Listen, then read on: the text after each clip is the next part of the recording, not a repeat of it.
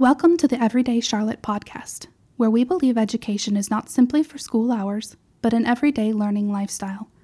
On this podcast, I read a variety of living educational materials, including books in the public domain you can use to supplement your learning.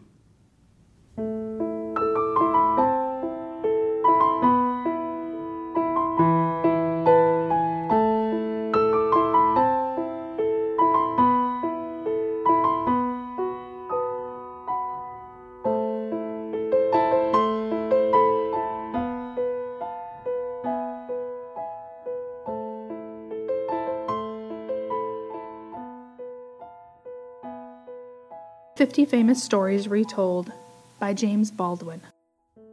Bruce and the Spider. There was once a king of Scotland whose name was Robert Bruce. He had need to be both brave and wise, for the times in which he lived were wild and rude. The king of England was at war with him, and had led a great army into Scotland to drive him out of the land. Battle after battle had been fought. 6 times had Bruce led his brave little army against his foes, and 6 times had his men been beaten and driven into flight. At last his army was scattered, and he was forced to hide himself in the woods and in lonely places among the mountains.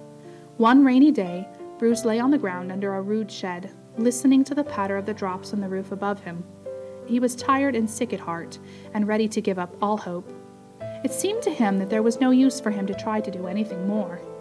As he lay thinking, he saw a spider over his head, making ready to weave her web.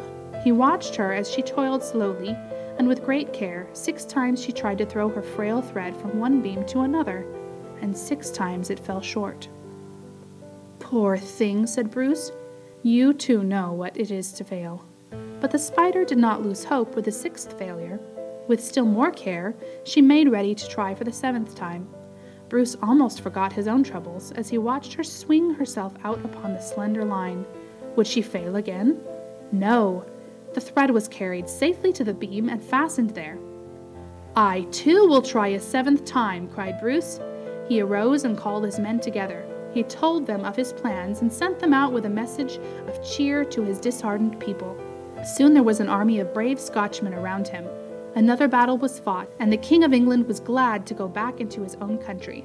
I have heard it said that after that day no one by the name of Bruce would ever hurt a spider. The lesson which the little creature had taught the king was never forgotten. Thank you for listening to this episode of the Everyday Charlotte podcast. We hope you will join us for another great read on our next episode. God bless you all.